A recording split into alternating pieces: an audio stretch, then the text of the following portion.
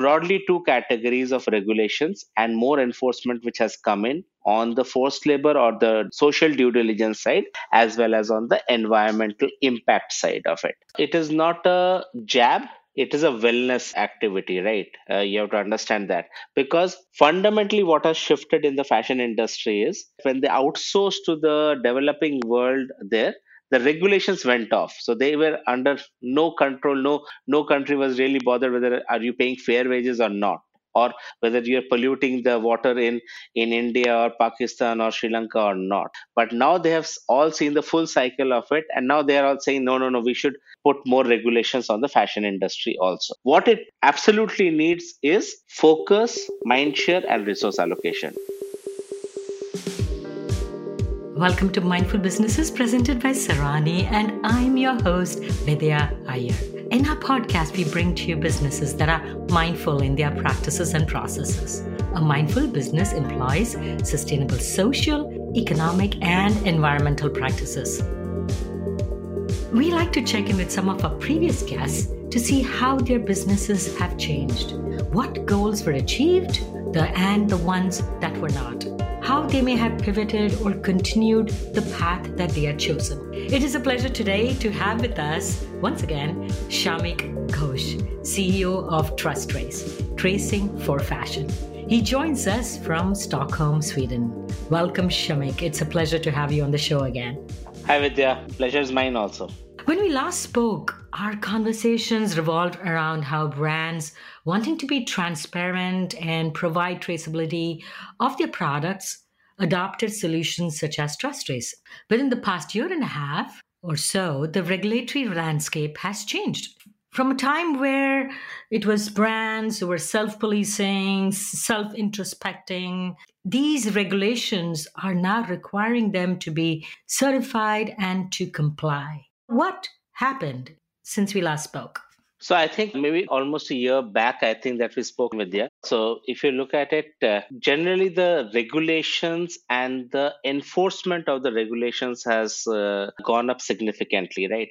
And broadly, these regulations are in two spaces or two categories, I would say. One category is the forced labor kind of regulations, where you have got various risk areas in the globally where the regulators are watchful that forced labor is used from these kind of areas and all that kind of thing. Also, apart from that, forced labor also means worker conditions, proper wages, and etc. etc. Right? All these regulations, and you now see that many of these regulations were existing across the globe in different countries. It is just that more enforcement has now been added to that. So, like in US, you have the UFLPA, which was already existing for a very long time. Now CBP has been mandated, and now they are putting in more and more officers who are typically looking into the scrutinizing the inbound goods that is entering the US shores there. And same is the case in Germany, same is the case in Australia and all that. Could you elaborate what is UFLPA and CPB? UFLPA is Uyghur Forced Labor Prevention Act. So one of the risk zones globally is the Xinjiang province, because it is known that they use a lot of Uyghur minority and in a forced labor conditions. So there is this regulation is targeted towards the prevention of that, and it is a indirect regulation to or a direct regulation to help people not to source goods from the Xinjiang province broadly. But similarly, forced labor regulations are there in other parts of the world, not necessarily about Uyghur, but generally about that everybody has to do a due diligence on the forced labor exposure in their supply chain. And CBP is the Customs Border Police, so which is the authority which is responsible for enforcing the UFLPA law there. Then you have the other part of the other category is about environmental or the green claims part of it. And this is to do again with the aspects that there's a lot of greenwashing going on, to the extent that there has been a lot of crackdowns by the market authorities in different countries, because now they want them to provide evidences or in certain countries like in France, they have introduced a law called AJEC, which is a very French long version of the law.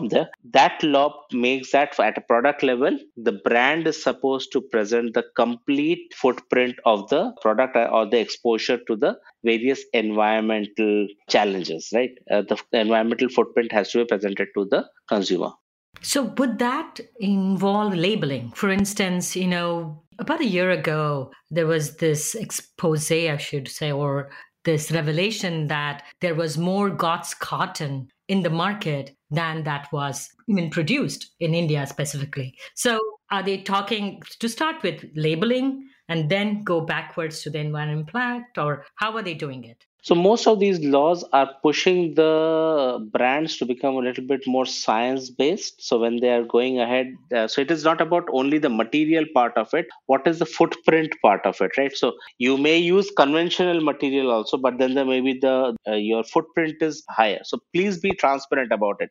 So they are not saying that you can only introduce garments with a low footprint. First, they are saying that first share what is the footprint, and then obviously you work towards reducing the footprint. Like you have these energy efficient buildings, right? They have a rating of A to E. I think a similar concept is getting thought for the fashion products, but it is very complex because energy efficient is only looking at one energy level, but in case of product you have got biodiversity, water, almost 6 7 different parameters, right? So I think that is what the PEF, the product environmental footprint work, is also going on in the European Union. Again, going back to what we were answering, that broadly two categories of regulations and more enforcement which has come in on the forced labor or the social due diligence side, as well as on the environmental impact side of it there.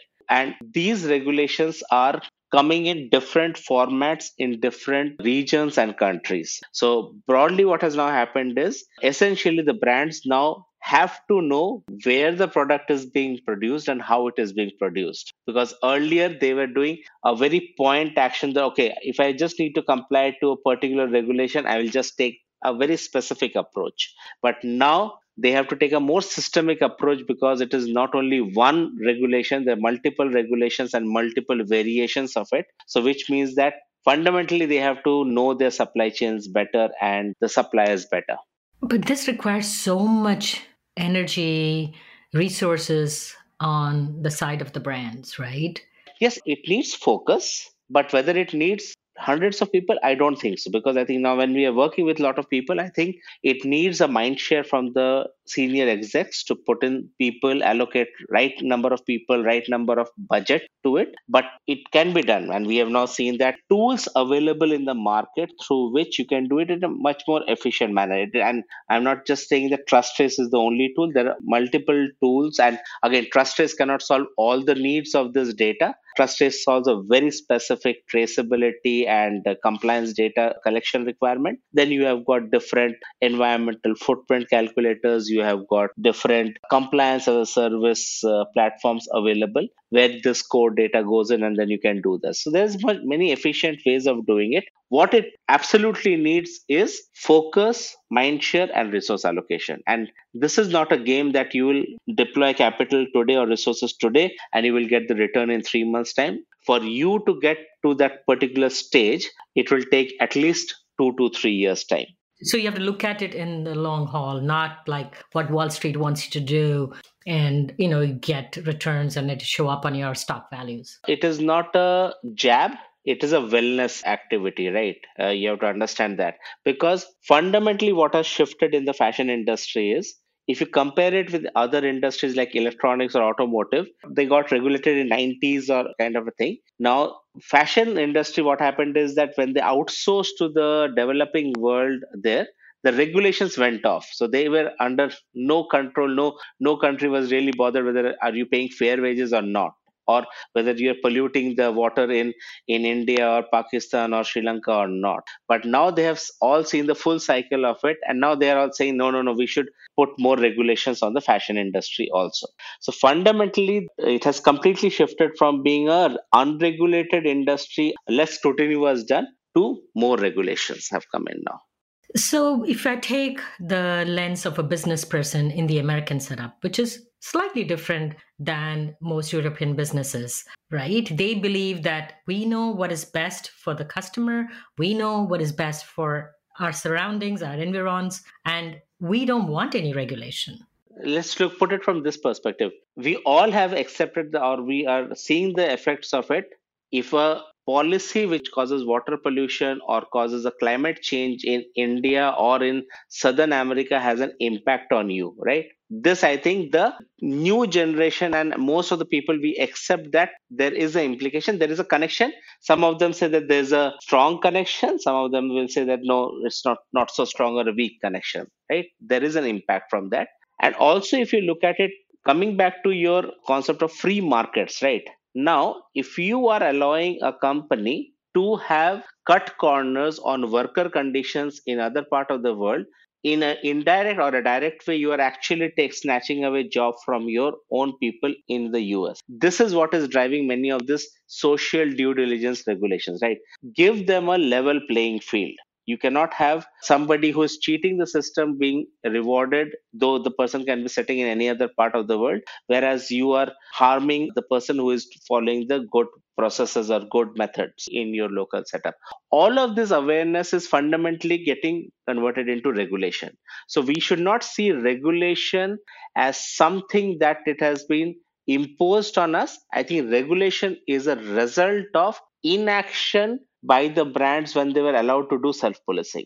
It could make them less competitive, right? If you take that, the reason they moved overseas is because of that. But once they have the same regulations overseas, their costs will rise. That doesn't mean that they will be able to onshore because they may have lost the skill level. For instance, the footwear industry in the US or the textile and fashion industry. US used to make, like, I have clothes from the 80s and 90s. They were all made in South Carolina. Even if it comes back, the skill is not there. So I think it is a big shift with which is happening. It is not only to do with because still we are thinking in a very linear business model that we have to sell more, we have to purchase more, right? So one is the regulation part of it because I think they are just trying to create a level playing field. On top of it, your models have to, because you're talking about 80s and 90s. I don't think we used to buy so many garments at those times. Our usage was much lower, or effectively we were using the same garment more times. Now I think our number of times we wear the same garment is gone up 10x down, and we are always believing that we have to buy new garments rather than checking your wardrobe. We go into a store and buy garments. So all these behaviors have to also go undergo a change there for the better. So I think all of this has to be taken holistically, that the business models are shifting from linear to circular. Your regulations are providing you a level playing field across the globe so that if you follow good practices, you will be rewarded anywhere in the world. So I think all this is coming together. And I think also we're talking about living wages, right? So the standard and cost of living in other countries will be different than the United States. So the businesses still can be competitive and continue to offer quality goods at an affordable price. Exactly. I think there's enough amount of research which has been done also. Moving to responsible and sustainable business practices is not making your business uncompetitive because the cost of compliance on that part is very, very small. If you look at a margin of a retailer, it's just that amount of mind, the amount of focus you have to bring into it. It's just completely new practice, new way of looking at supply chain for you. And we have also seen companies who have taken control of the supply chain using the data. They get much more agile. The other efficiency benefits are much higher also. For example, resilience, right? Now, biggest challenge that you typically see may not be for a very small, actually, in a case of small brands, it may be it not only resilience, it is about existence also, because if a specific supply chain gets disrupted, you do not have any products to sell. So awareness of such risks and all that means that you should know your suppliers and you should collaborate with your suppliers there. Gone are the days when you will say that, okay, this is the my terms and conditions, and suppliers, you have to produce it. I think the suppliers also having a choice now to also work with the much more responsible and sustainable businesses, because they have been pushed to such an extreme pace that they don't want to be further cornered now. They only want to do good business, and not good business, at least a business with better terms, so that they can also have a better business and better working conditions to offer to their employees there. Yeah, and I think from a supplier's perspective, if they're able to comply with these things with minimal escalation in their everyday costs or their capital costs, nobody wants their laborers to be in really unsafe conditions. They may do it to cut corners, but if they are given a little bit more price margin from the brands, they probably would be happier to comply and offer these to their labor, the water supply, the way they tan their leather or way they procure their dyes or what dyes they use.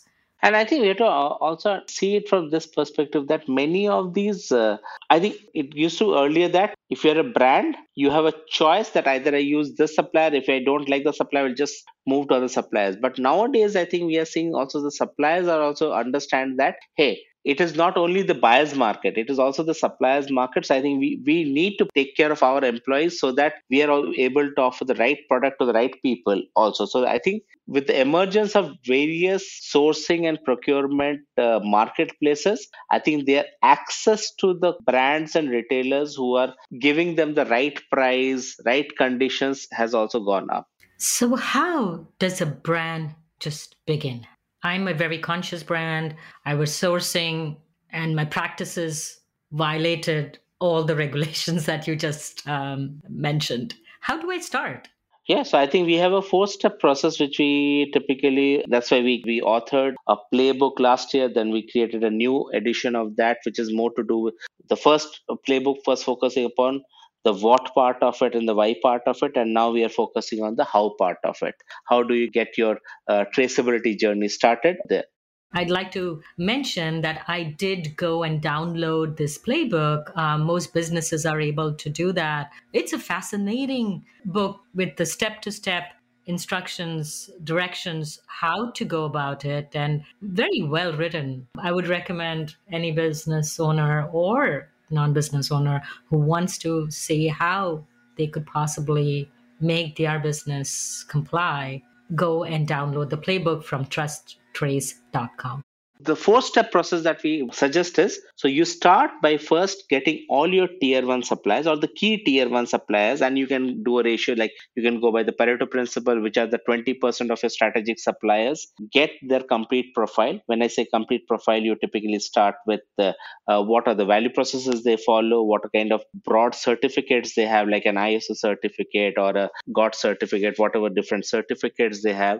Ask them for more audits if they have done. If they have not done it, maybe encourage them to go through different social audits and all that, and upload all of the system, the data in one place. How do you define tier one suppliers? Tier one suppliers are the suppliers who are directly supplying to the brand. It is not the agents, it is the facilities under which you produce it. A common term used in the garment industry, at least, is the CMT suppliers, which is the cut, make, and trim. But maybe in the footwear industry, it is the final factory which is assembling all of the bill of material items into the final shoe. And then tier two is a component supplier. For example, it can be a fabric, it can be a leather, it can be a material. And then if it is coming from then tier three, tier four, tier four. So finally, by tier five, tier six, you're almost talking to the farm or the source from which the unit raw material is coming there. So start with the tier one, get most of the supplier profiles. So at least you know you are in well control of the tier one, your immediate sphere of influence. Use the tier one then to also suggest that who is the probable tier two, tier three suppliers that you're using. This may take time, so you have to give them a little bit long rope of at least 3 to 6 months for them to collect this information there. But be on it. Say that, hey, hope you are taking it seriously and you are getting this data on. And once they have that data, then ask them that can you start collecting evidences that the tier three supplier has used, suppose, responsible leather or a responsible wool or organic cotton kind of certificates, because most of the transaction certificates are sitting at the tier two, tier three level, right? And this is what I call still a shallow data collection. Here you are just saying that, hey, you are claiming this, just provide me this data at a purchase order level. Can you please tag all of these certificates? While it is a shallow data collection, because you're introducing a change into the ways of working, be patient. It will take you at least a year for you to, for your suppliers and you guys to all get this step completed. Once you have this step, I think it's a very, very big step because you have introduced a change. You have communicated to your suppliers that you mean sustainable business and responsible production methods. I think that understanding, once it starts coming in, people will start collecting the data. Most of these regulations, where the direction of travel for most of these regulation is that they would want you to have a complete chain of custody, which would mean that from tier 2 or tier 3 onwards, you have the complete material movement, and with the material movement, you also have the complete impact analysis done. That is the next level of maturity you need. To achieve that level of maturity, you will take another 1 to 2 years, even after the first step one. So it's a 2 to 3 year process that you have to do, and you have to be patient to drive it there.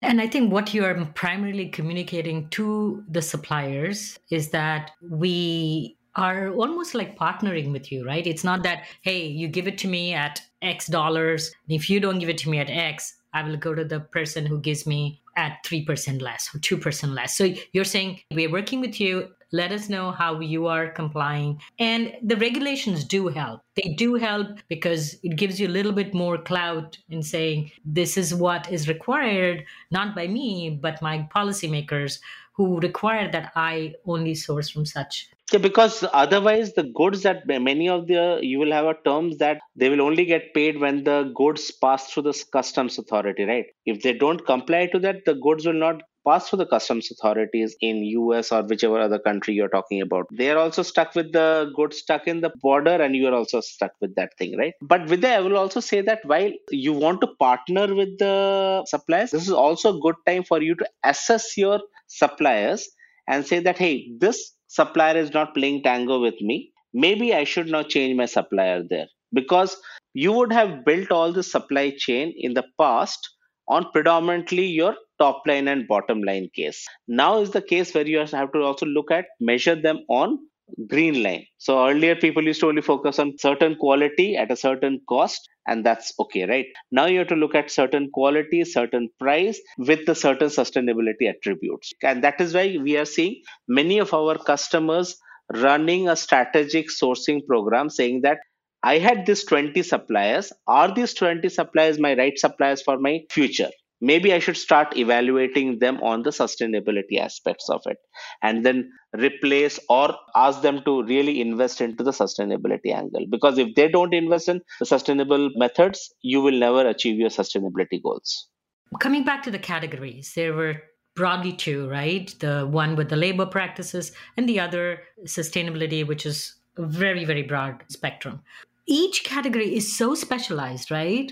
Like if you think about sustainability, I've been broadcasting or I've been producing for 4 years, and every week I learn at least two different things. So would the brands need a specialist in each of these categories? Because it's almost like having a whole new department to take care of this. Yeah. Other thing that we have also done is now we have formed customer cohorts in Trustrace. So there are very limited number of people who know about sustainability and traceability. I mean, sustainability still people know, and traceability very few people know. So we bring in all these practitioners so that they can collaborate, share, because you are not competing on this parameter, because this is a regulation. It is everybody has to comply to it. It is best that you collaborate on this aspect. So we bring such group of people to work together. But in sustainability, I think we have to understand there are certain fundamental principles that have to be adopted. You don't need to be specialist. You can be a fast follower, or you can follow certain policy networks that are available in Europe, also in the US and other parts of the world. You can just join that group and know what are the 5 or 10 things that you typically need to monitor that. You have to understand that this activities, not only one person's role. Yes, one person can act like a anchor to all of this discussion, which is typically the chief sustainability officer, or somebody like a chief quality officer who is also doubling up as a sustainability in a small brand there. But they will need active participation from sourcing team, the production team in this. So it is team effort which will finally help you to achieve the compliance and the sustainability there. It cannot be done just by one person. The one person is typically the anchor of this whole discussion. Okay, so now I'm a brand. I know, based on what you said, how to start. I have my mindset of, hey, this is going to take me 2-3 years. And I know what policies apply to me because of the categories that I work in. How does Trustrace help me? We have got customers who fall in different clusters. So there's a footwear cluster, then there is a fast fashion or a high street fashion kind of a customer, then you've got luxury, because each one of use different commodities, different artisans, or different kind of manufacturers for their production. So we have formed clusters who are also coming with that kind of an understanding there. But broadly, the way we work is when we start a program, we'll typically provide you with some amount of hand holding support about how to go about achieving traceability. Traceability per se is you just want to know at a product level, what does my supply chain look like, and you are collecting various data about various sustainability parameters using the platform. That is what we do. We do not, in case you now want to do a footprint calculation, we don't do it, but we will connect you to my partner like PEF Trust who does footprint calculation, and then that discussion we will enable, but we will not directly be a part of that program. So we typically have got, apart from the software that we sell, we also have got a consulting team which helps our fashion brands to set the complete program for the traceability part of it. And then we also bring in an implementation team which will work with you to train the suppliers if they have got any issues with the way the system is working, how to tweak it, how to configure it. That is the role of the implementation team. And even after that, if you are a small brand and you say, hey, you know what, I don't have 20 people to follow up with suppliers, we also offer a service called traceability as a service, which is setting as a on need basis that, okay, hey, you know what, I am launching this so many purchase orders. I want you to go and follow up with the suppliers, and in case they are getting stuck somewhere, to help them. So that is addition add-on component. So when you say follow up, you follow up electronically, digitally, not physically. We can do it physically, but there are certain conditions in which we go and do physically. We do not go and visit all factories, but the way we say that, brand, let's work together. Can you set up a workshop in a particular location? Suppose in India, suppose you set up a workshop in Kanpur. In Kanpur, then my team will go, they will run a workshop and sit with the suppliers for a day. They will then say that, okay, this is how you will have to input the data. And in case they have got questions of how we should do, the why we should do is not answered by us. We want the brand to answer why it should be done. How it has to be done will be answered by the team. So we do workshops like that. Again, back to the question of cost. How much does your solution cost? It depends upon the size of the brand and all. Typically, for a smaller brand, it can vary anywhere from between $60,000 a year to almost $1.5 million for a very large brand. Per piece, it would increase my cost by, say, 1% per unit. That depends upon what cluster, because if you're a fast fashion company or whether you are a luxury or a premium kind of a thing, it varies there.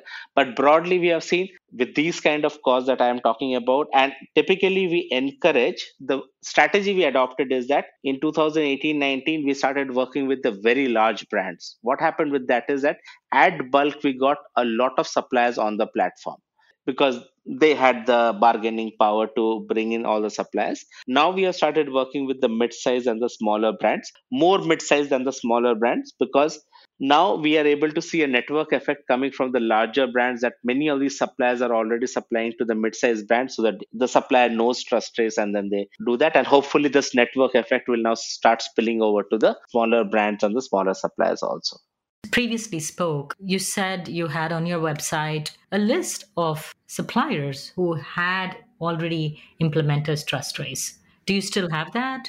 No, we don't have that because I think there has been much more stronger regulations on confidentiality and privacy, which has come up. And the suppliers, they don't want to just share that information. And many times the brand also don't, because many of the suppliers are linked to that particular brands. That we don't do. But if brand comes and says that, hey, I have got, this is my list of suppliers, we sign an NDA, and then we have the list of suppliers, and then we say, hey, out of list of suppliers, maybe 20%, 30%, or 50%, 60% of the suppliers are on the platform, and then we can help them to assess that in a very early stage. When we talk about traceability, about a year, 2 years ago, the buzzword was blockchain. Now I don't hear it as much. What's going on? So blockchain as a technology is relevant and we have it deployed. The challenge with the blockchain is the governance, because it means that you as a brand are open to share, may not be all information, but at least your supplier list, how many times you have audited them, how many times you have been to their facility, kind of information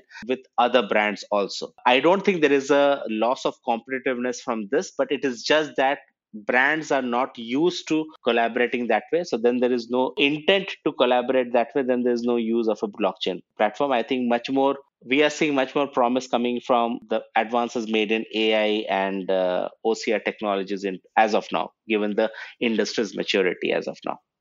What are the penalties if we don't comply? If, as a brand, they don't comply to the applicable rules and laws and regulations? Are there financial penalties or is it just perception?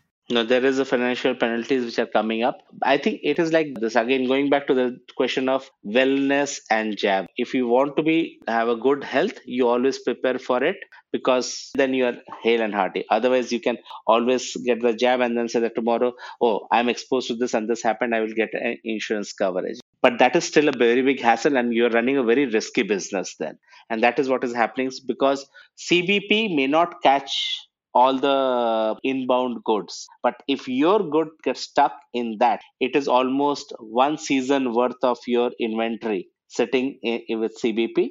Your business will face a lot of difficulties. So that kind of a risk is what you are bringing to your business if you do not comply to these regulations. What is the digital passport? Under the various laws and specific to digital product passport, at a product level, the consumer should be able to find out how does the supply chain look like, where is it finally assembled, where is the maybe the specific big constitution of the materials coming from. For example, if cotton is 50% of the weight of the product, where is that coming from? Such kind of information should be available and shared with the consumer, and each product should have a unique ID, which would mean that now using that unique ID, tomorrow that same product, if changes ownership through whatever second hand or rental or anything kind of a models, then you know that what is the life of this product. Maybe it has been in circulation for 5 years, 7 years, 10 years, and which means that it has served the purpose of it and now it can be recycled. So when it goes for recycling, again you know what the bill of material looks like, so that you can recycle it in a much more efficient manner. So in effect, you are giving a unique ID which shares a lot more information about how the product is made and how it has been used or being used at particular time. Could it be in a form of a QR code? Because I've seen in mostly food products. I bought some sugar and it had a QR code. I could scan the QR code and it told me exactly what kind of sugar and what were made to make the sugar. So it can be QR code, NFC. I don't think they're prescriptive about what more to follow, but you have this information to be shared. And again, DPP goes will be enforced by 2026 or 2027 as per the European Union. But generally, there's a lot of interest on that because it supports the circular business models significantly there. But you can use any technology for it. Only thing that whatever you use should at least last 10 years to 15 years of the life of the product. Do you offer a digital passport? We don't do in at a production level, but we currently are running two pilots, significantly large pilots with five odd brands in Europe. By next year, we will be ready with the DPP solution there. You worked with larger brands. What are some of the larger brands that you worked with? So we have worked with companies such as Adidas, Fast Retailing, or we are still working with them. Adidas, Fast Retailing, Brooks Running, Renfro, these kind of brands. We have approximately around 30 odd contracts. Some of the contracts are with the holding company, so that would mean more brands. So overall, we have got around 55 odd brands with whom we are working globally, right from Europe, US, Canada, Australia, and Japan also now. So if you were supposed to like categorize the total goods and volume that comes from these top 20 brands, right? And or brand houses like Louis Vuitton that comes from LVMH. Your product is still a little bit inaccessible to the middle and bottom tier. It is. And we are aware of that. The vision with which we started Trustrace Vidya is to fundamentally go and bring a change to the industry, right? We started actually working with quite a few very, very sustainable smaller brands, and we still work with them. But we also understood that scale is very important.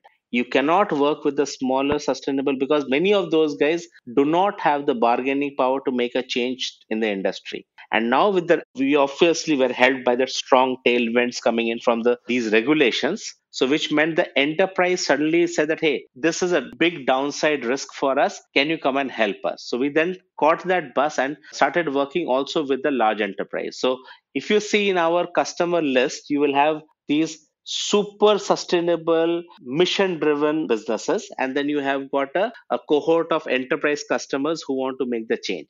Now, we see that these two are joining, coming together because when we work with the sustainable minded business, the policies, the principles that they have adopted are of great interest to the enterprise companies because that is setting the bar very high for them.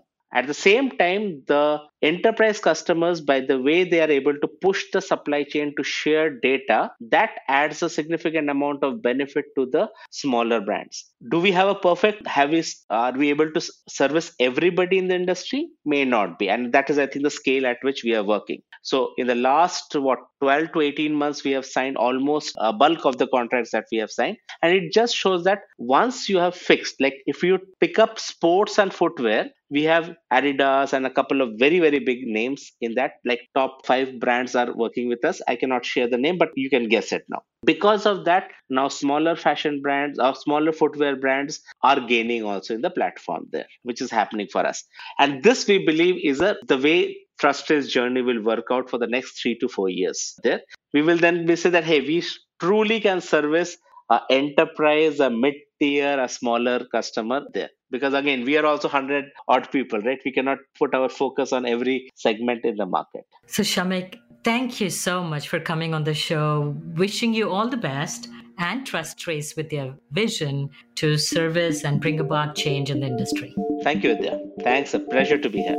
You're listening to Mindful Businesses, produced and hosted by Vidya Iyer. We'd love to hear from you.